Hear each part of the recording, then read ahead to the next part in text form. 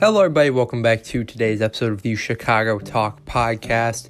And let's start today's episode off talking about the Bulls, who were defeated by the Suns last night, 127-124. This is now the Bulls' second straight loss, coming off of that loss to the 76ers. Tough one here for the Bulls.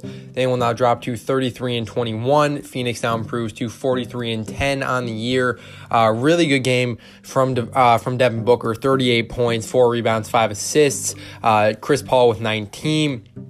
Zach LaVine and DeMar DeRozan did their job. DeRozan with 38, LaVine with 32, another 30-point performance from him. However, the rest of the team not really able to do much. Malcolm Hill did come off the bench, put up 8. Kobe White with 13 off the bench, but unfortunately, not a lot the Bulls could do in this one. It's just been the defense. The defense has obviously taken a step back ever since Alex Caruso and Lonzo Ball got hurt. Since Caruso got hurt, the defense has ranked 26th. So when Caruso got hurt, it was January 21st. And ever since then, they have been ranked 26th in defense. So it just doesn't seem to be working. You have those two outstanding defensive guards in Ball and Caruso, and you just don't have those replacements for them. Sure, I would assume who can do that, but there's too many times where it just seems there's lapses in the defense that need to be fixed. They need to be fixed with whether it's scheme or whether it's another player at the trade deadline who could bring some defensive presence onto this Bulls team. Whatever it is, the Bulls need to fix it very quickly. And it wasn't a horrible game by the Bulls. They got off to a pretty slow start. The first half was not great. However, the second half was a really good one.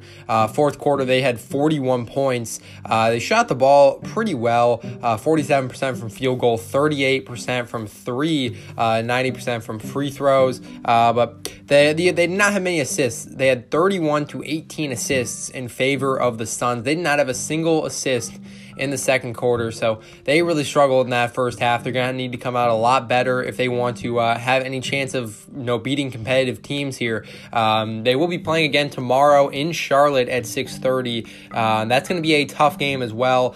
Charlotte has been a very good team this year. They have a very explosive offense, putting up one of the best, some of the best offensive numbers in the NBA this season. They're only sitting at 28-27 right now.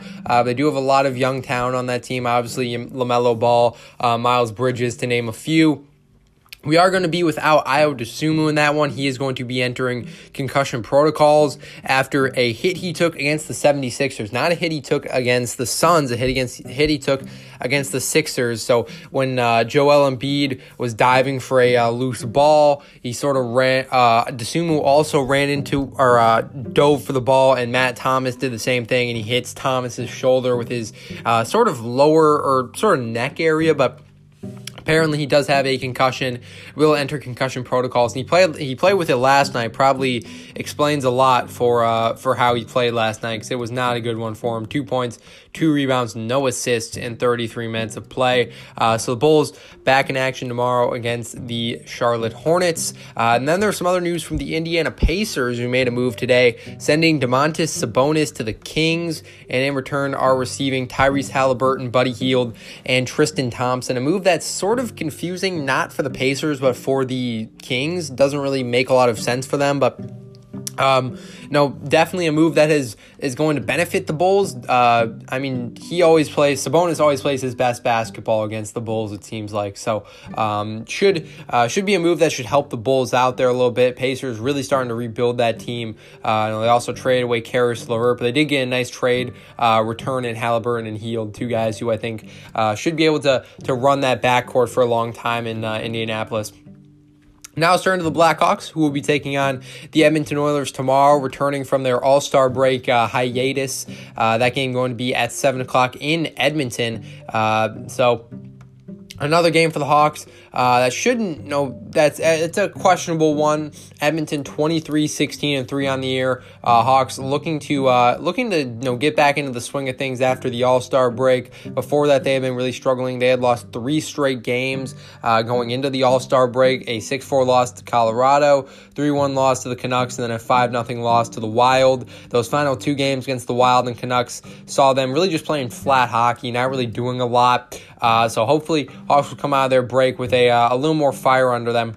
They also made some roster moves today from the AHL. Jacob Glavis, Josiah Slavin, and goaltender Arvid Soderblom are all being recalled from the AHL, and then Colin Delia is being assigned back to Rockford. And now let's turn to the Bears, who have made some more coaching moves today. They have hired Austin King to become the team's next assistant offensive line coach. This comes a couple days after the team hired Chris Morgan to be the team's head offensive line coach. So King played for a while in the NFL with the Falcons, played 34 career games at center from 2014 to 2016 before he went back to college, and then joined the Raiders as an offensive quality control coach in 2020, and then was the tight ends coach for the Raiders this season. So this is now the 11th coach that the Bears have hired as a part of the Eberflus staff in Chicago, but they have yet to hire a running back coach, a defensive line coach, but they have hired every other coordinator position. They also have hired a good handful of position coach positions as well. So Bears building up that staff in a good way there. And now let's turn to the Cubs, who have apparently talked about the potential of a reunion between them and former first baseman Anthony Rizzo in free agency. So Rizzo will be a free agent, was traded to the Yankees by the Cubs at the trade deadline, and there's now reports we're going to potentially see them reunite again. So the Cubs are in a position of sort of limbo right now. They're not really competitive, but they're also not terrible. They have some talented pieces. They have guys like Marcus Stroman in the starting rotation. You got some other guys like Frank Schwindel, Patrick Wisdom, who could be decent if they're able to continue from where they were in their rookie season. Then you also have them going after big name players like Carlos Correa, who's a guy you really sign when you want to compete. So I don't really know the situation for the Cubs. I don't really know what they really plan to do here. But there's a lot of talk around Anthony Rizzo and the potential he could return on a short-term deal. And I don't know about this move as much. There was, obviously after you traded away Rizzo, you had the emergence of Frank Schwindel, which was great for the Cubs. And he is older. I think he's nearly the same age as Rizzo, or maybe a couple years younger. But he emerged well, and he became a bright spot to that team, which really had no bright spots after you trade everyone away. But then it would also sort of take away from the guys the young guys who you might bring up this offseason, possibly a Brendan Davis, even though he doesn't play first. The Rizzo move could definitely point some attention away from him, and maybe that could be a good thing, and maybe it won't. But I just don't see it really happening. I honestly think Rizzo will probably never be back with the Cubs, and if not, this offseason, he could be back some other time, but this offseason, I think, he could definitely still be he could still be the starting first baseman on a winning baseball team, and I just don't really see the Cubs being that unless they are to acquire a Carlos Correa in free agency. So for me, this move would be great to bring in hometown or bring fans back to Wrigley Field, I guess. But to try and build a winning baseball team, it's not really the move I'd say the Cubs should be making right now.